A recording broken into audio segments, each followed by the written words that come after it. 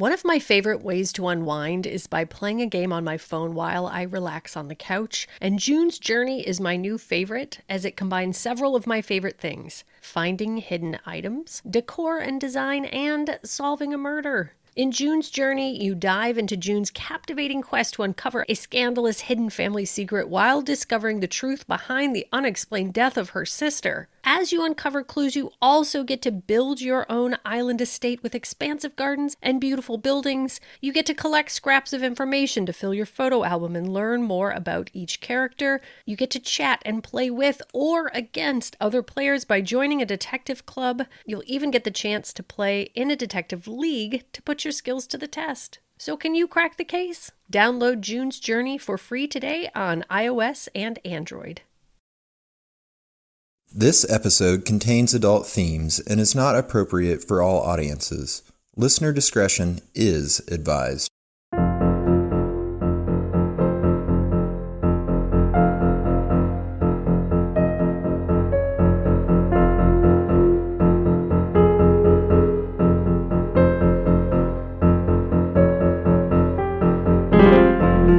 Oh, hello, the world. This is They Will Kill. We are a true crime podcast. I am Courtney Eck. And I'm Sadie Eck.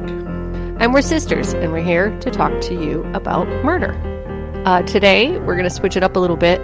Normally, we proofread each other's stories ahead of time, but we decided it would be more fun and a slightly more authentic experience if we don't do that. So I actually don't know anything about what Sadie's going to be presenting today, except that the main character has 3 names. So this is a case of Amy Marie Applegate. No. Close, but no. Well, take it away, Sadie. Tell us all about Amy Marie Applegate.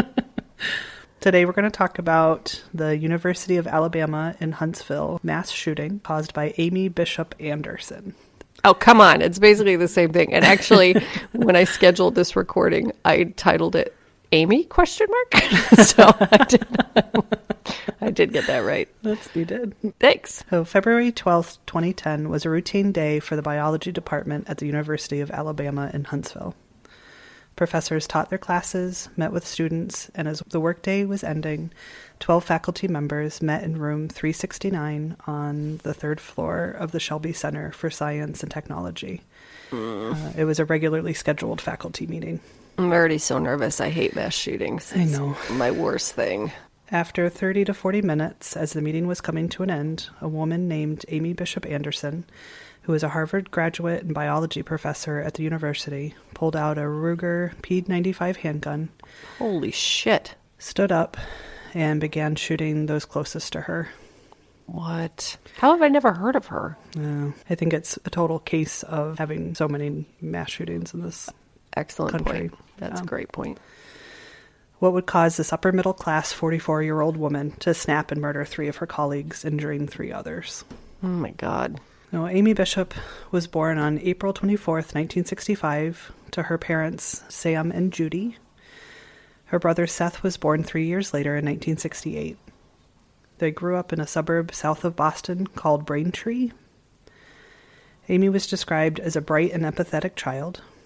She had asthma and spent her childhood in and out of the emergency room. Her early attraction to science was because of this. She wanted to find a cure for asthma.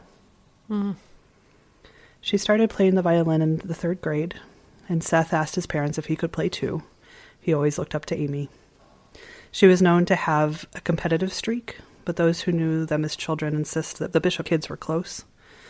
Quote, "She doted on her little brother," said Kathleen Oldham, a close friend of Amy's. They both loved music, loved science. She seemed to enjoy having someone younger to collaborate with. Amy was a loner in school, and Seth was described as shy but friendly and easy to be around. Seth loved modeled trains and would spend hours constructing his train sets in the attic of their house. So cute.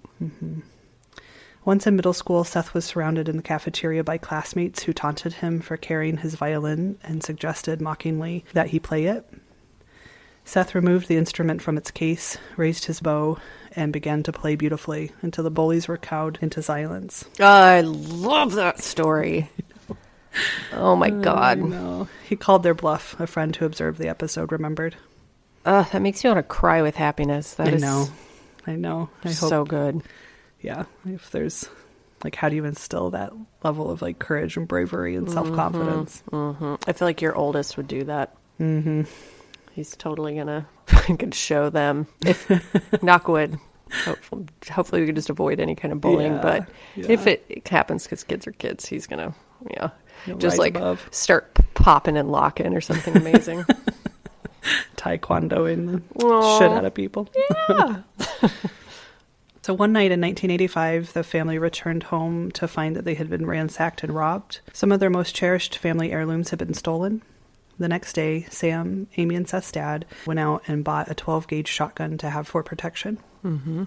He kept the gun in his closet unloaded with a box of shells on a nearby dresser. So jumping ahead a little more than a year later, on December 6, 1986, at around 2 p.m., the Braintree police received a frantic 911 call from Judy Bishop. Oh, no. Her daughter had shot her son, she said. Oh, my God. The police raced to the scene. Judy met them at the front door. Her clothing was spotted with blood. She directed them to the kitchen. Seth lay in a pool of blood. He was bleeding to death from a chest wound. Oh, no. Amy, who was 21 at the time, wasn't there. As paramedics tried to revive her son, Judy spoke to the police. Seth had just returned home from the grocery store, she said, and she was in the kitchen with him when Amy came downstairs carrying Sam's shotgun.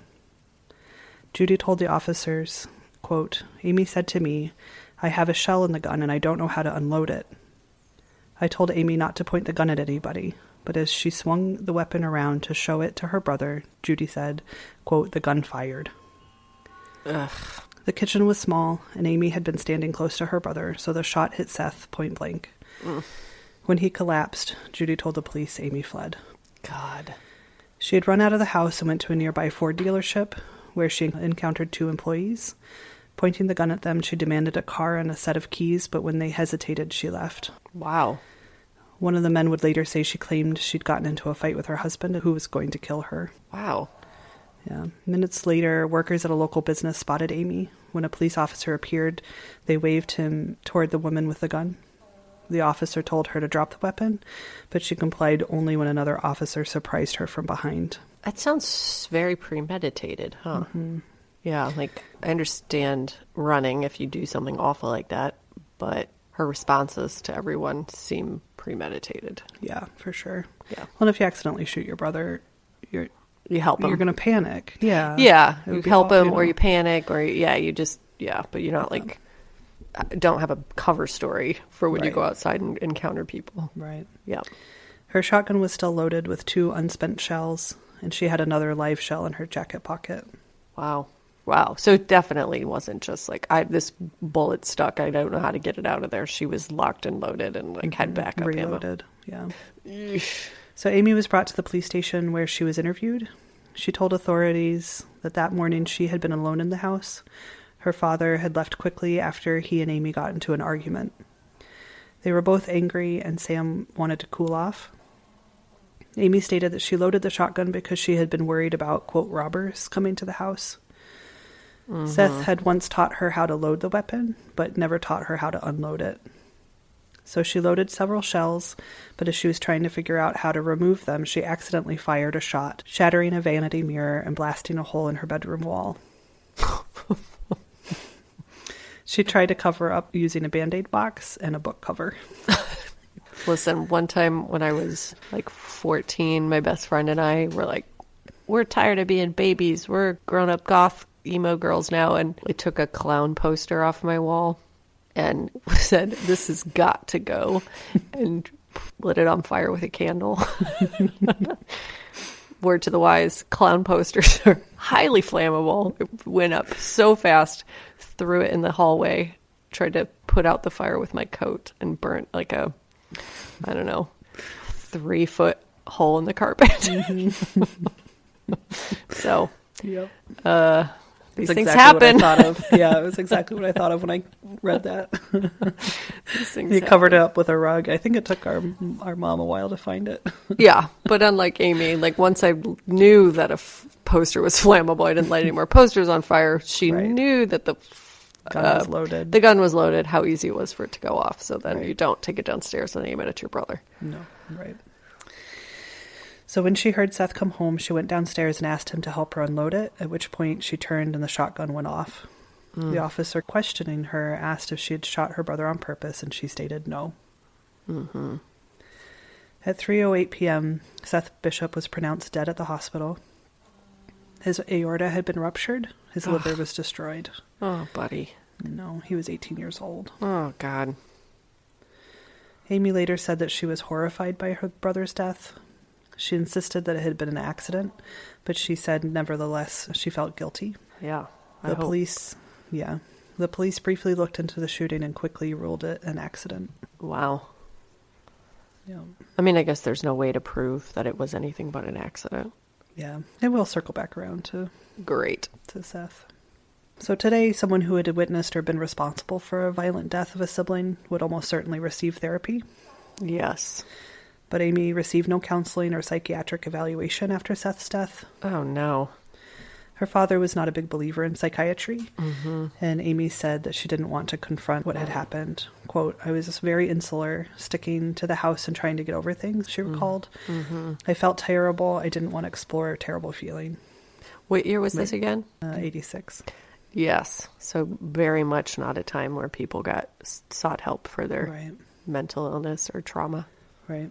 So the Bishops chose not to move, so Amy continued to eat meals in the kitchen where her brother had died, Oh, God. and to walk past his bedroom, which they left intact. Oh, no, guys. Oh, my God.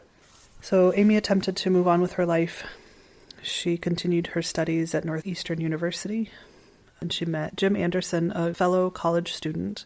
They met in a campus group devoted to Dungeons and Dragons and other role-playing games. Cute. And so very 80s. The two began dating. In 1988, she graduated from Northeastern and enrolled in the PhD program in genetics at Harvard. Wow. Wow. Yeah. After dating a few years, Amy and Jim got married in 1989. It was a simple ceremony at the church where the Bishops had held Seth's wake. Oh, my God. No. Amy's dad had told his daughter that one way to recover from her loss was to create life herself. In 1991, she gave birth to Lily, who was followed by two more daughters, Thea and Phaedra. Those are really cute names. Friends describe Amy as a loving, if high-strung mother. She bought organic food, encouraged her children to play instruments, and fretted over whether they were adequately challenged in school. She was also known to be overly protective.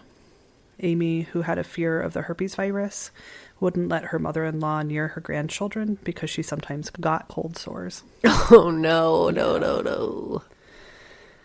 Amy found the PhD program at Harvard much more difficult than she thought it would be. And I think what the reference to that is that she kind of flew through Northeastern and did really well. Right. And hadn't ever really been super challenged in school. Right. And so she thought she was at Harvard level and maybe wasn't. Yeah, because basically nobody is. Right. Yeah. Having young children during this time didn't help. Yeah. In my experience, having young children doesn't really help much of anything other than just raising young children. It doesn't help complete a sentence, let alone a doctoral thesis. Yes. Like I could barely squeak together a true crime story. Yeah. So in 1993, after revising her thesis multiple times, she graduated with her doctorate in genetics. Wow. Amy started working as a researcher at a lab at Children's Hospital Boston. She'd been there for only a few months, but quit her job abruptly. Her boss, who was named Paul Rosenberg, said that despite Amy's credentials, he felt, quote, she could not meet the standards required for the work. One person told investigators that the episode had left Amy, quote, on the verge of a nervous breakdown. The quitting or the interaction with her boss? The quitting. Yeah, I think the whole thing. Right. So she just wasn't up to snuff, and Right. so she Yeah. pieced out. Rosenberg said she just didn't seem stable. Less than a month after Amy quit, Rosenberg was in the kitchen opening the mail. He had received a package that had been left inside his front dorm door. The The white cardboard box was about a foot square and 3 inches deep. There were 6 29-cent stamps on the box. They had not been canceled. Rosenberg had just so happened to recently attend a seminar on letter bombs. Oh my God. The Unabomber had struck twice that year. And this heavy package looked suspicious. So very gingerly, he cut the tape around the edge with a knife and peeked inside. 2 pieces of pipe, each about 6 inches long, were fixed in place. Wow. Wires were visible. He carefully shut the box, alerted his wife, and they fled. Wow. Yeah. What are the odds that you go to a seminar on I don't know. letter bombs and then get a letter bomb and know what it is? Right. Well, and I want to know, like, he's not in the letter bomb field. Like, you know, right. He's not law enforcement. He's a researcher. So yeah, like, was it just that's what you did in the 90s when the Unabomber was going on? Yeah, I think probably anybody in the public sector probably had to go. Or the hospital, anybody. yeah. Exactly. Mm-hmm. Anybody who worked in a giant building that could be targeted. That's a good point. Yeah. So when the bomb squad arrived, they found that the contraption was designed to go off when the lid was pulled open. Rosenberg hadn't done that, and it probably saved his life. Unbelievable. I'm like chills through my whole body. I know. I get any package. I'm like, yay! What could it be? Today I wasn't expecting any packages, and there was a package in the front door, and because I had just been researching this, I like looked out the window, and it was really beat up. It looked like somebody had like stomped on it. And my first thought was, oh God, I did. I totally opened it gingerly. And it was like a craft set for the boys I'd ordered forever ago. Or was it? So, investigators looked into Amy and Jim as suspects. One witness told investigators that the couple both had it in for Rosenberg. Jim had said he, quote, wanted to get back at Rosenberg for his treatment of Amy. And according to case records from the Bureau of Alcohol, Tobacco, and Firearms, he said, quote, to shoot him, bomb him, stab him, or strangle him. Oh my God. Yeah. Who did he say that to? To a couple that, wow. that they were friends with.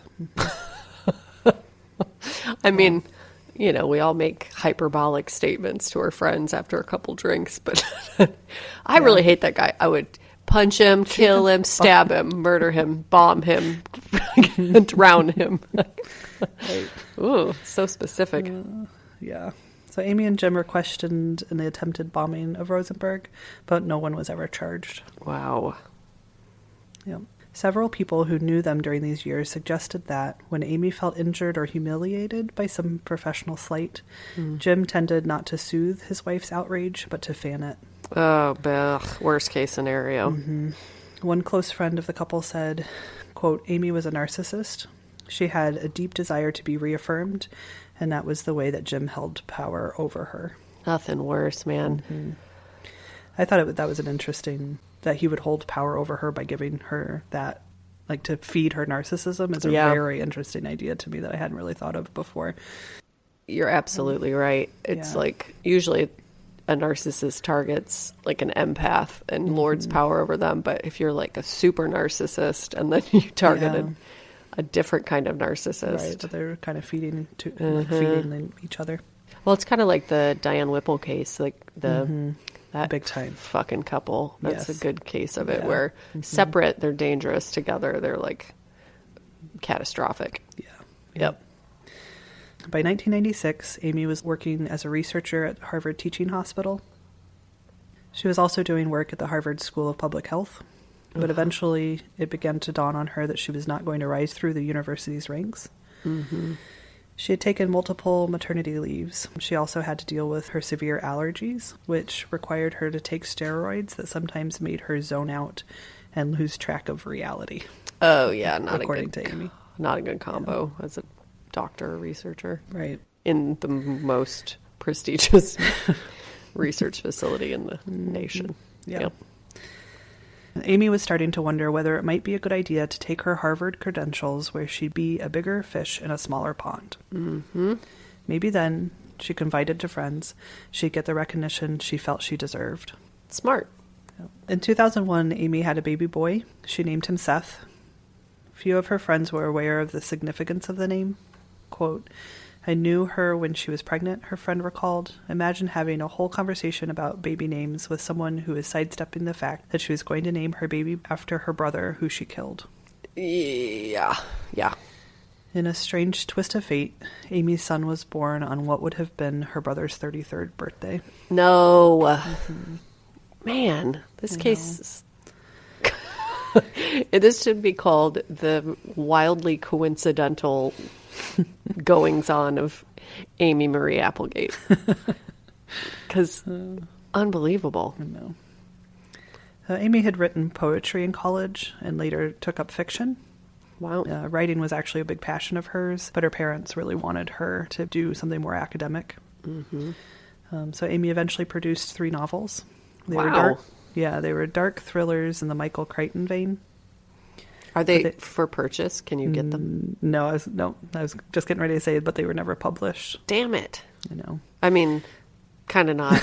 No, yeah. Remember, like morbid curiosity, damn it. But it's like buying the artwork, John Wayne Gacy's artwork. Like, yeah. The 2 main articles that I got a lot of this information from, there was one, thewired.com, which I'll actually talk about later. Mm-hmm. And they go in really deep detail, like passages of her books and how it corresponds with her actual life. And it's a really interesting read. Mm-hmm. So you can definitely find, passages, but I don't know that the whole books are out there. I didn't honestly look. So are they any good? Like the writing? Not terrible. Yeah. I don't know. I didn't read the whole thing, so I don't know. But right. It's not like weird and fantastical and like, no. You know how when people with personality disorders write, sometimes can get real flowery and sexy in a nerdy way. I mean, it could very well be that. I didn't get enough of a sense. Yeah. Well, I'll investigate and report back. Okay. Like Amy, the book's protagonists are of Greek extraction. They dream of illustrious careers in science and are haunted by the death of a child they once knew. Mm-hmm. For several of Amy's characters, procreation offers a symbolic redemption. One of her protagonists is seized by a fear that her baby might grow up to resemble a boy named Luke, who died. Mm-hmm. Amy writes, quote, she wondered whether she could survive her boy's childhood if she could, without crying, watch her child that looked like Luke run and play. Mm-hmm. So in her writing group, Amy said what she thought whenever it occurred to her, and then was surprised when people didn't take it well. Mm-hmm. Quote, she's kind of clueless socially, one of the regular members of the group said. And they continued, she would read someone's story and say, second paragraph, doesn't help, kill it. Or, I don't like this character, kill it. It wasn't really tactful. That's very, like, Harvard-y, though, I imagine. Mm-hmm. That's very academic. Like, yeah. But not at your, like, local... Yeah. writing group at the library. You can't handle my criticism. How are you ever going to be a serious writer? Like, I'm a housewife. I just need a break. Right. Just like writing about birds or whatever. So at one meeting not long after she joined the group, Amy arrived with one of her hefty manuscripts. Mm. Usually people brought passages or maybe chapters to share.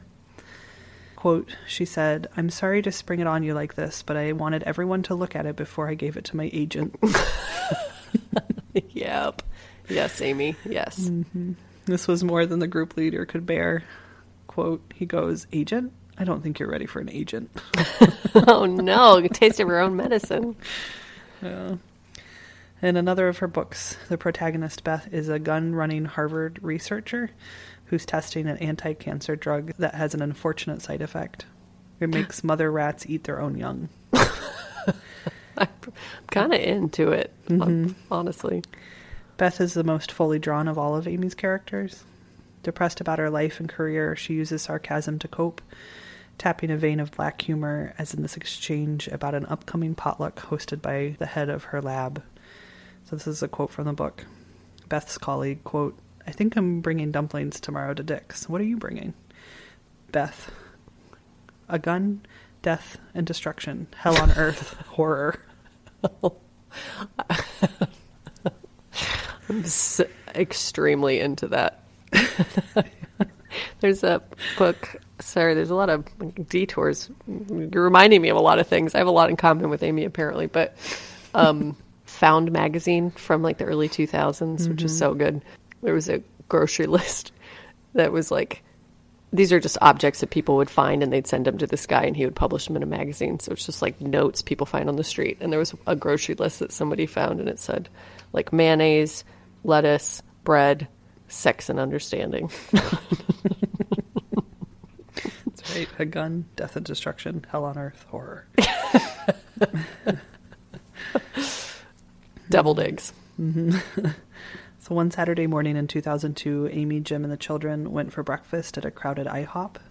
When they requested a booster seat for Seth, the waitress told them that the last one had just been given to another person. Quote, "But we were here first," Amy yelled. She approached the woman who was given the last booster seat. She was sitting down to breakfast with her own kids and launched into a crazy rant. Quote, "I am Dr. Amy Bishop," she shrieked repeatedly. Wow. A manager asked Amy to leave the restaurant, and she complied, but first she walked back to the woman with the booster seat and punched her in the head.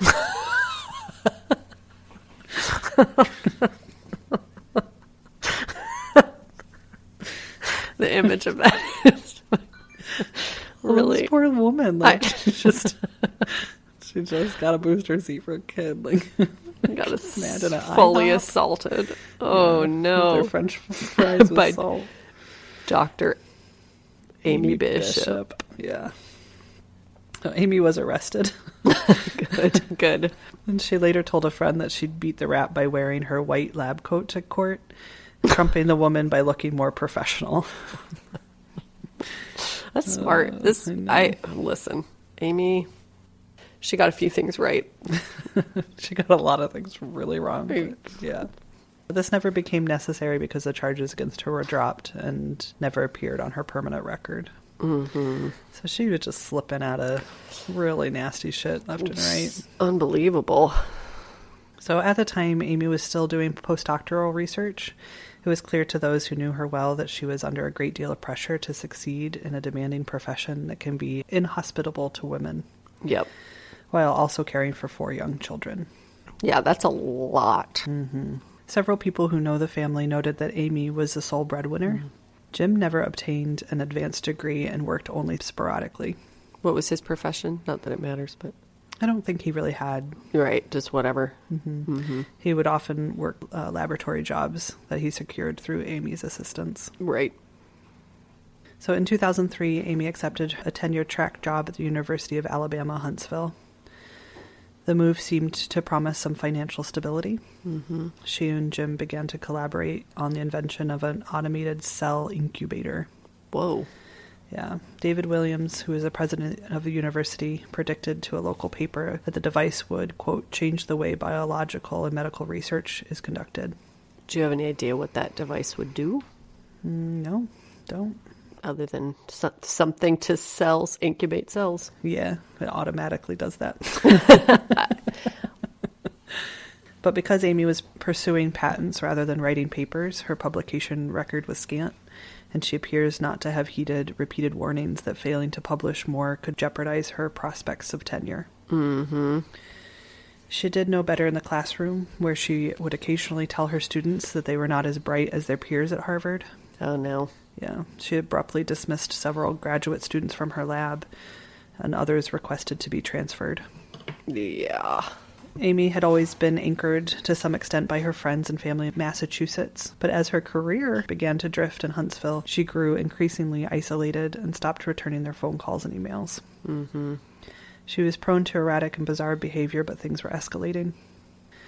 By 2008, according to Amy's father-in-law, the family's house was a, quote, disaster. Mm. Unopened mail and clutter was everywhere. While visiting for a few days, he says he tried to clean up and set things right, but he cut the visit short after a chilling altercation with Amy. Mm. They were talking in the kitchen, quote, and suddenly I said something that set her off, and she was just totally changed. I have never seen anyone before or after whose face, whose body language changed so 100%. Ugh. I saw a major difference in her eyes. The color of her skin even changed. It was menacing. I've seen that once in my life, and it was the scariest thing I've ever seen. Yeah, right? That spring, Amy's tenure was denied.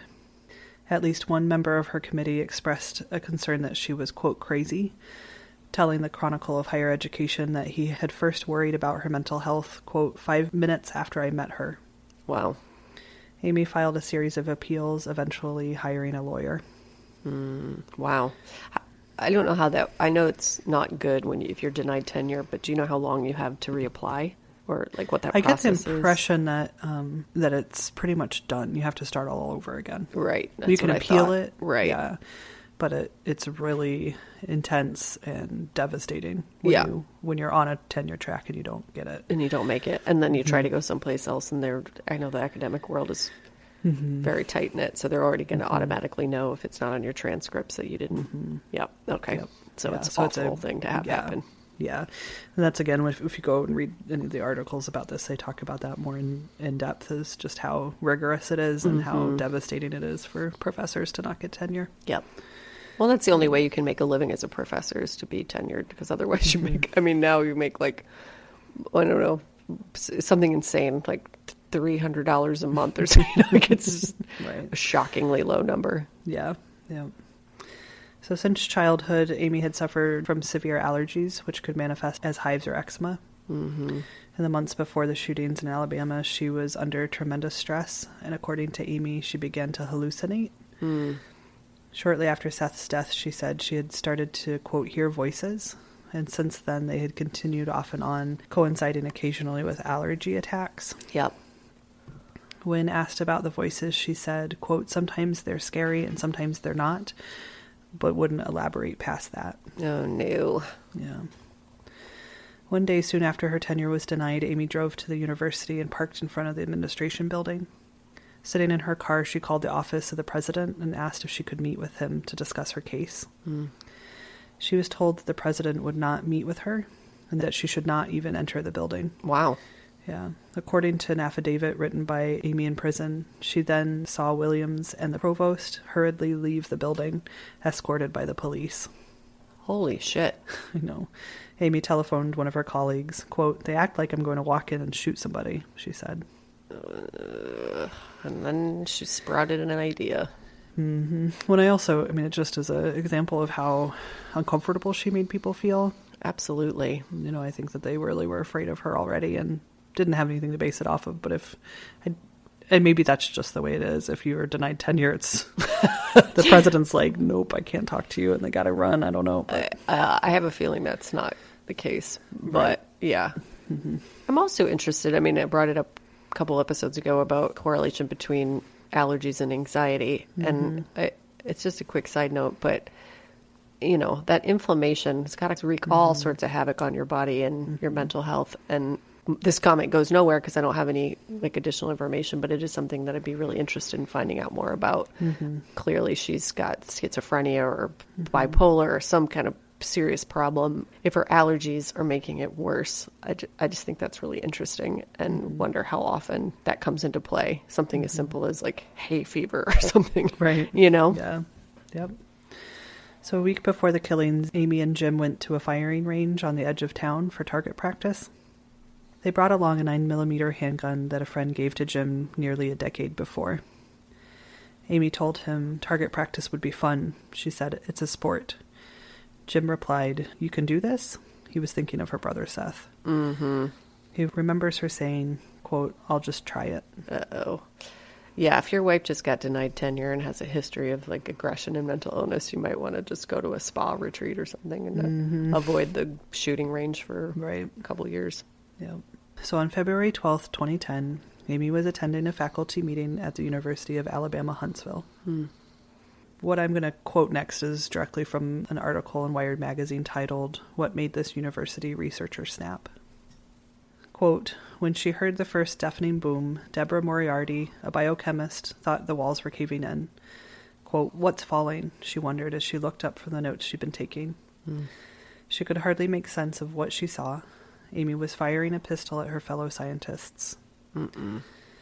For the better part of an hour, Amy had been sitting at the end of a long conference table, listening to a dozen people discuss the biology department's budget and other matters. Now, standing near the room's only door, she was transformed. Aiming at one colleague's head after another, she pulled the trigger again and again. Oh, God. So Gopi Padilla, the department chair who specialized in molecular biology of plants, was already down and bleeding. So was Stephanie Monachillo, the staff assistant who had attended the 3 p.m. meeting to keep the minutes. Those two had been on Amy's right. Now she turned left and shot the person nearest to her, Adrielle Johnson, an expert in gastrointestinal physiology. Next to Johnson was plant scientist Maria Ragland Davis. Amy shot her too. Then the department's newest faculty member, molecular biologist Luis Cruz Vera, was wounded in the chest by a ricocheting bullet or bone fragment. As Joseph Leahy, whose research focused on biodegradation of hydrocarbons, ducked for cover, a bullet tore through the top of his head, severing his right optic nerve. Ugh, God. The article continues. Moriarty had dived under the table. Now kneeling on the rug, she grabbed hold of Amy's blue-jeaned leg. "Amy, don't do this," she pleaded. "Think about my grandson. Think about your daughter." Wow. Amy's eldest daughter, Lily, was a student at the university. She studied biology with some of the people that were trapped in the room. Mm-hmm. Quote, "Please snap out of this," she thought. "This has to stop." As if in response, Amy pointed the gun at Moriarty and pulled the trigger. Click. It didn't fire. Oh my God. Still on her hands and knees, she half rolled, half crawled toward the door, Amy right behind her. Amy's eyes seemed cold and, quote, very, very evil looking. Now they were in the hall. Amy took aim at Moriarty again, and again squeezed the trigger. Click. The gun still wouldn't fire. Oh my God. Quote, "Somebody help us," she screamed and threw herself back into the room, slamming the door. In the few seconds she was in motion, she could hear Amy trying but failing to get her weapon to work. Click, click, click. Jesus. With 6 people wounded, there was blood everywhere, on the table and chairs, on the white drywall.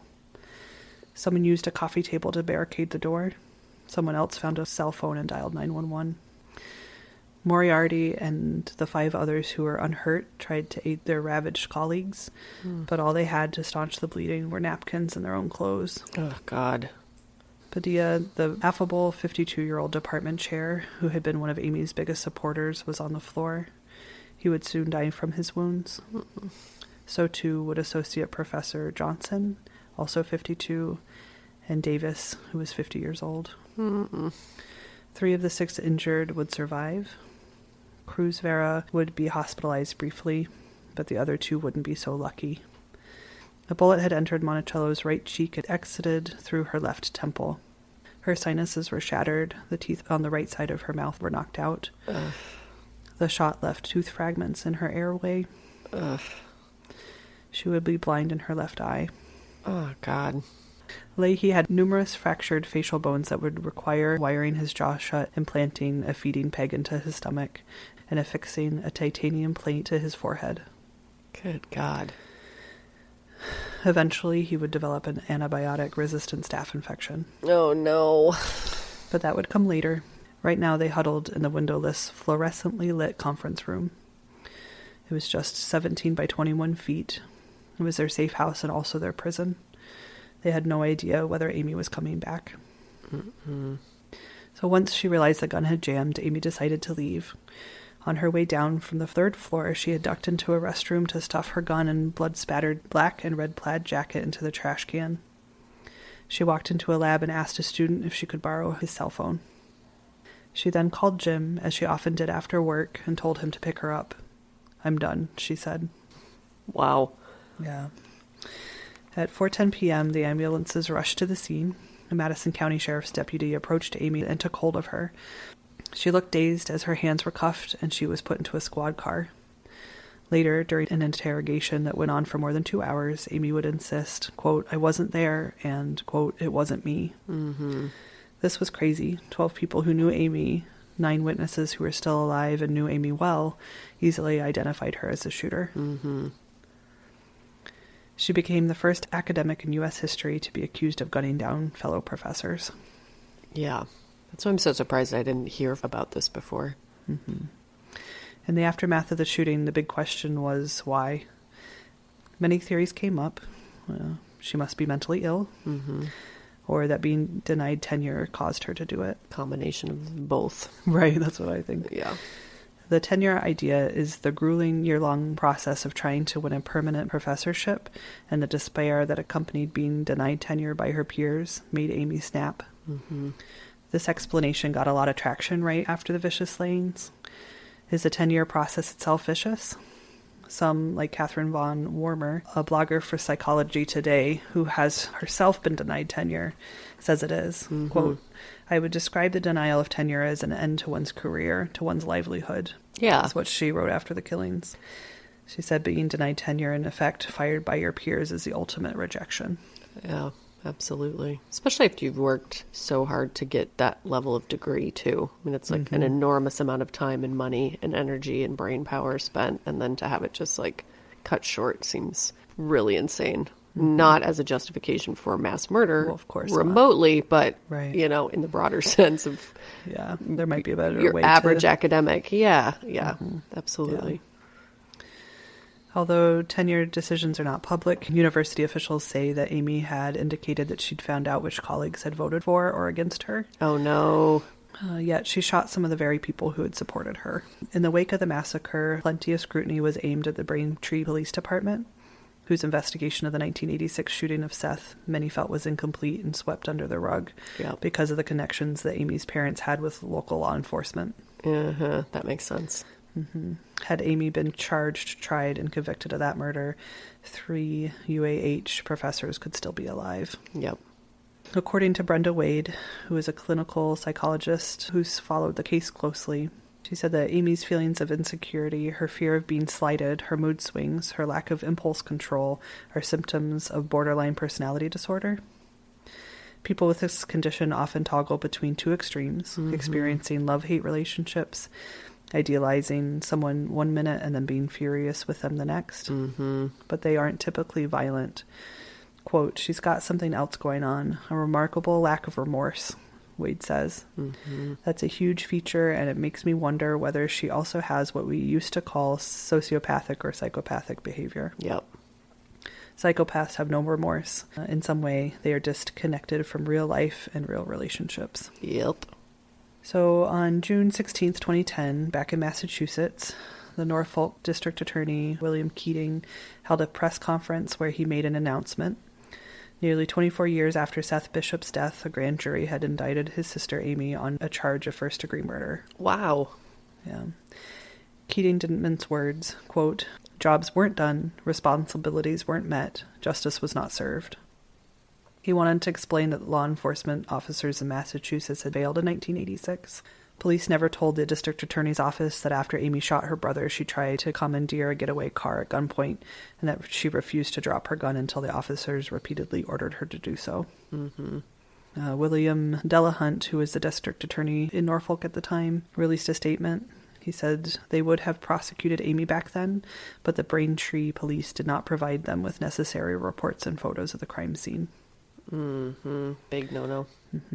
One photo of Amy's bedroom showed a National Enquirer article on the floor. It was about the killing of the parents of actor Patrick Duffy, who played Bobby Ewing on the television show Dallas, and also involved the use of a shotgun and commandeering of a vehicle from a car dealership.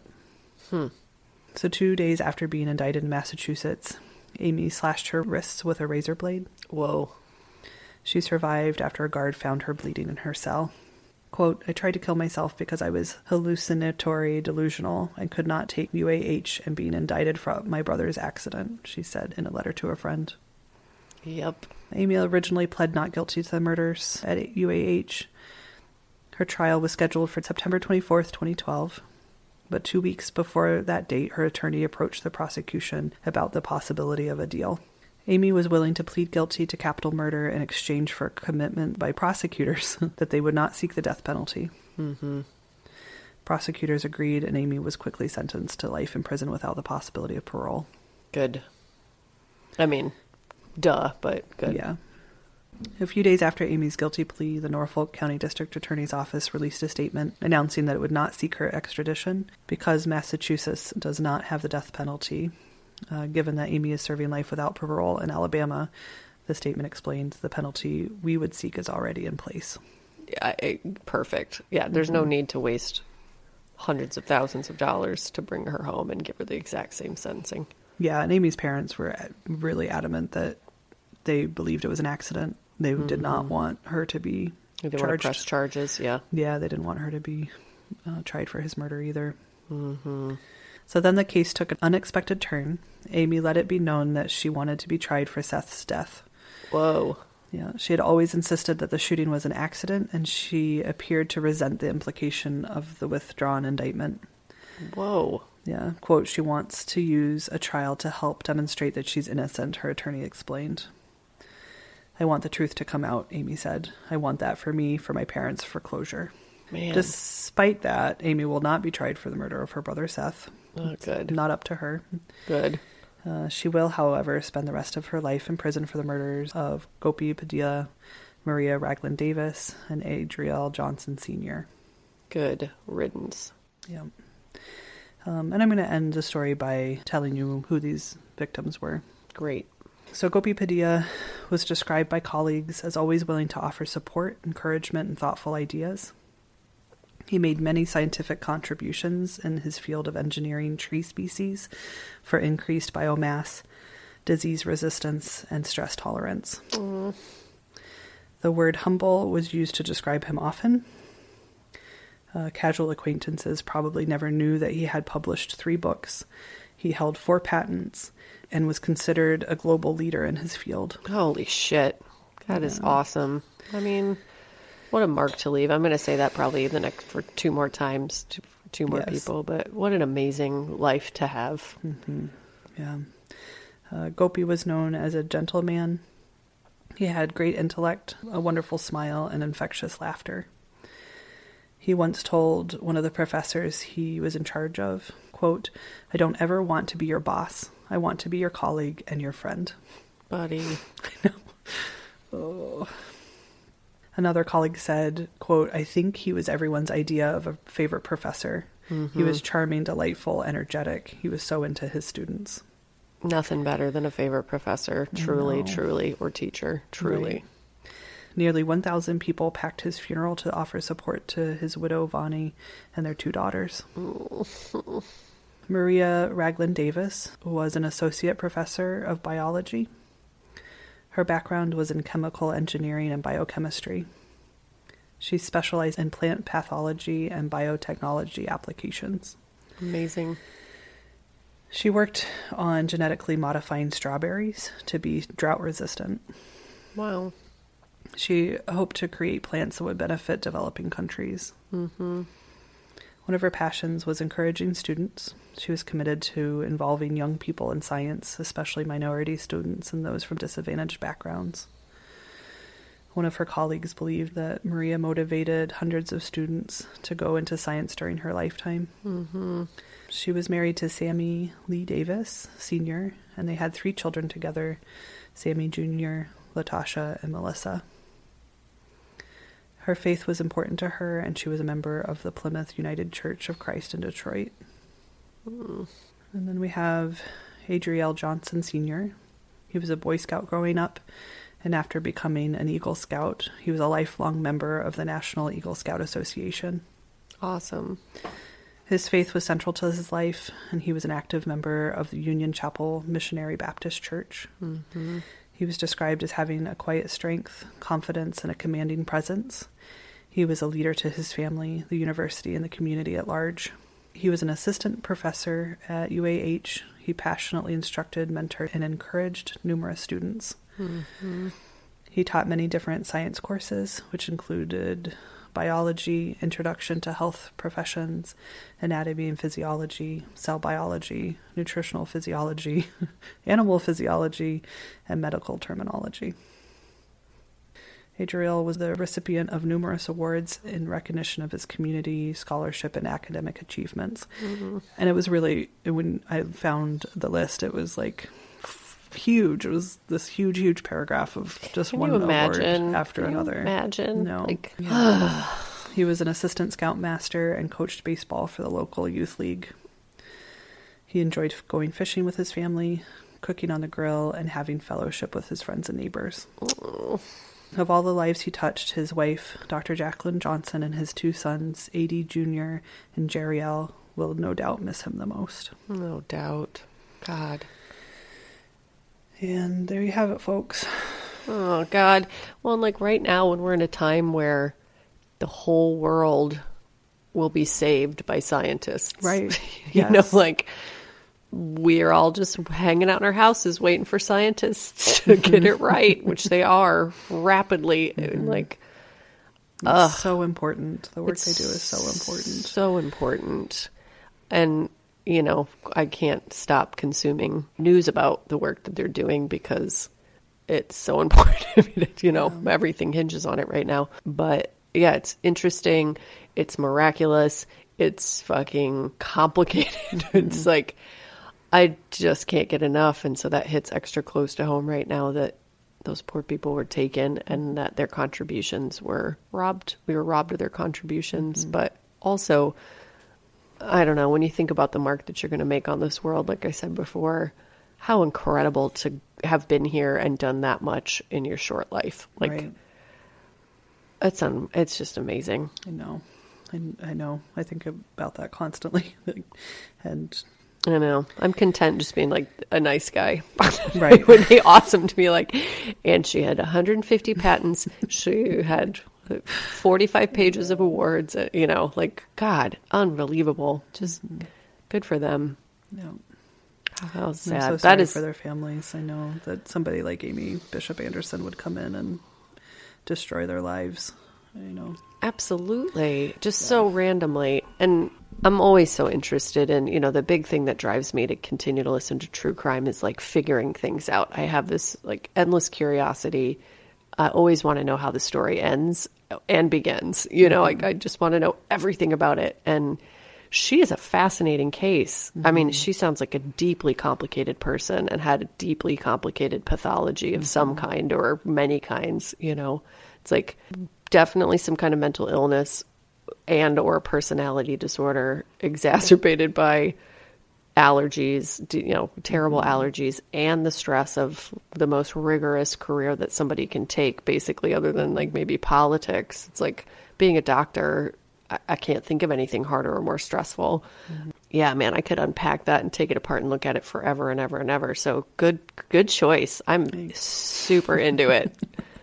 Super into it. Obviously, I'll post pictures, and she had a look about her that would make you want to call the police and escort you out of the building if she I wanted have to. chills just thinking about it. Like I can, Yeah. you know, you did a really good job of describing her. You know, that person just very unhinged. It could snap at any moment and like makes the hairs on your neck stand up. Yeah, Yeah. I got to give credit to the New Yorker and the Wired articles. I felt like I hit the jackpot in being able to retell other people's really hard work. Yeah, man. So doesn't check get any out better. those. Yeah, I'll post them in our show notes. And yep, Good So, one. Good thanks. one. I mean, tragic and fuck that, but Right. So what a good crazy. one. Yeah, so crazy. I really can't believe I've never heard of Amy Marie Applegate before. it's a lot. Mm-hmm. Good one. Wow, man. Yeah. Well, I'm probably going to try to find anything I can on her. Laura and I did go back and watch last night. Yesterday, I re-listened to our episode 2 of the Jeffrey Lundgren case. And at 7 o'clock last night, my wife and I watched the Deadly Cults episode of Jeffrey Lundgren. I'm serious, man. Once I lock in, it's like a pit bull style. I just can't won't get be happening enough. in our household right now. My husband Ryan is not a typical true crime fan, and I had him listen to those part 1 and 2 because I thought it was pretty good. Yeah. And Poor Ryan. it ruined his day. Like, I'm not exaggerating, the poor guy. So we won't be watching any documentaries covering the Lundgren cult. That is fair. I don't blame him. Yeah. He's a sensitive guy. Yeah. He's a good person, unlike us. Right. Well, and I forget, right, exactly. I forget that not everybody has this stupid fascination for true crime like I do.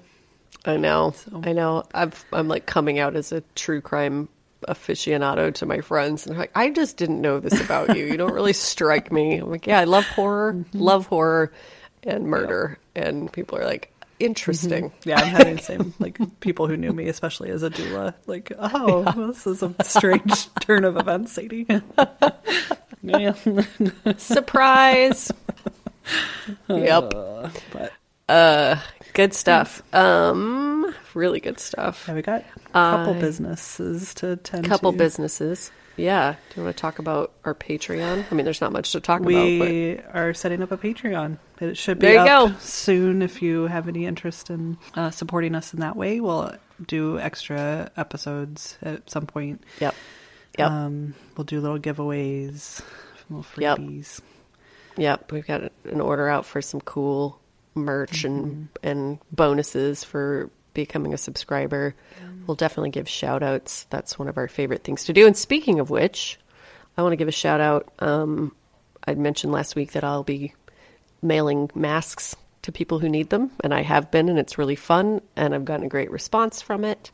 And I just want to thank Laura Hudson, who is an adorable listener who is sending me a pile of vintage fabric right now. So cute. She sent me a picture of it at the post office.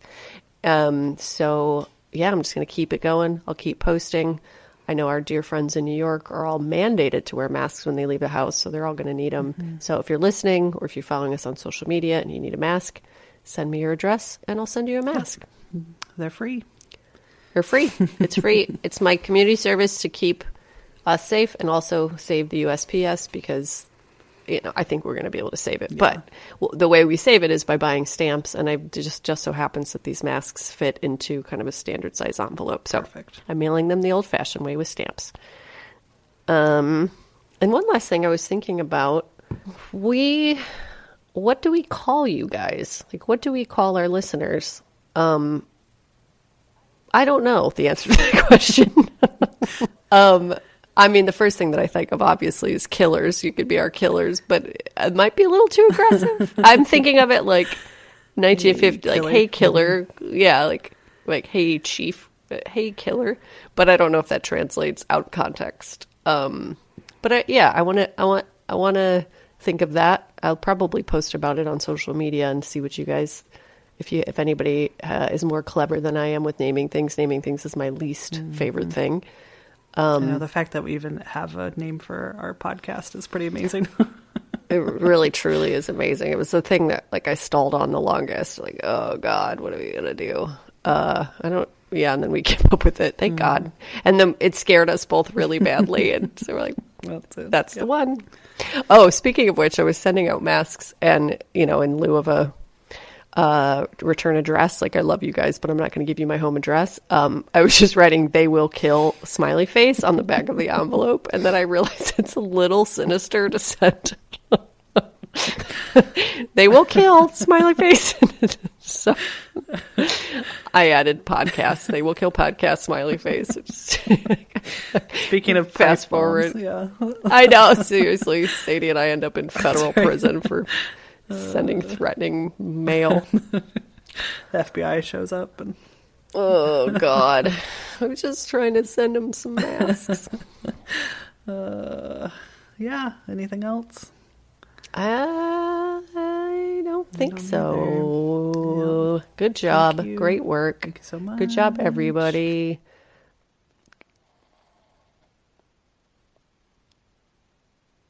At They Will Kill. Facebook and Twitter at They Will Kill. Yep. You can email us at theywillkillpodcast@gmail.com. Yep.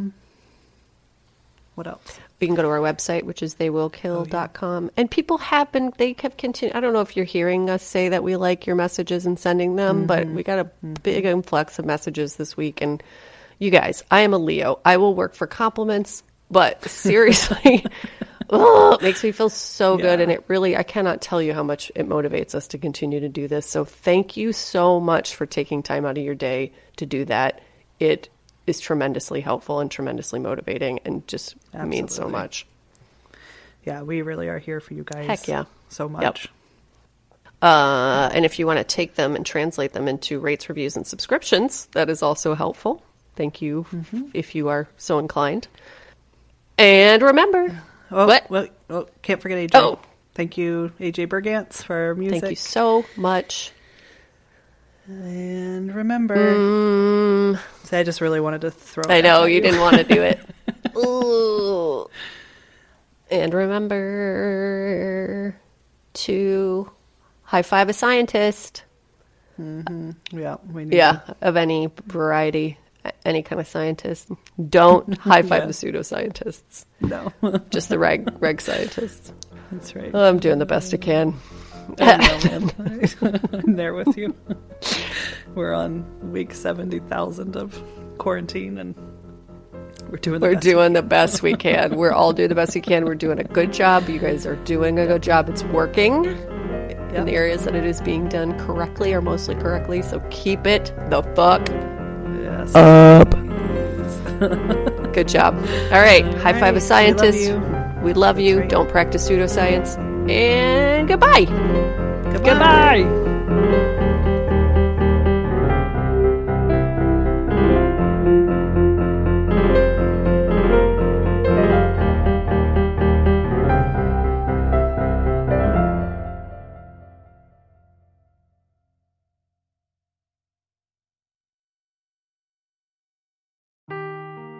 Seeking the truth never gets old. Introducing June's Journey, the free-to-play mobile game that will immerse you in a thrilling murder mystery.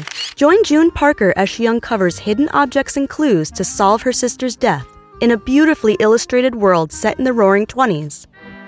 With new chapters added every week, the excitement never ends.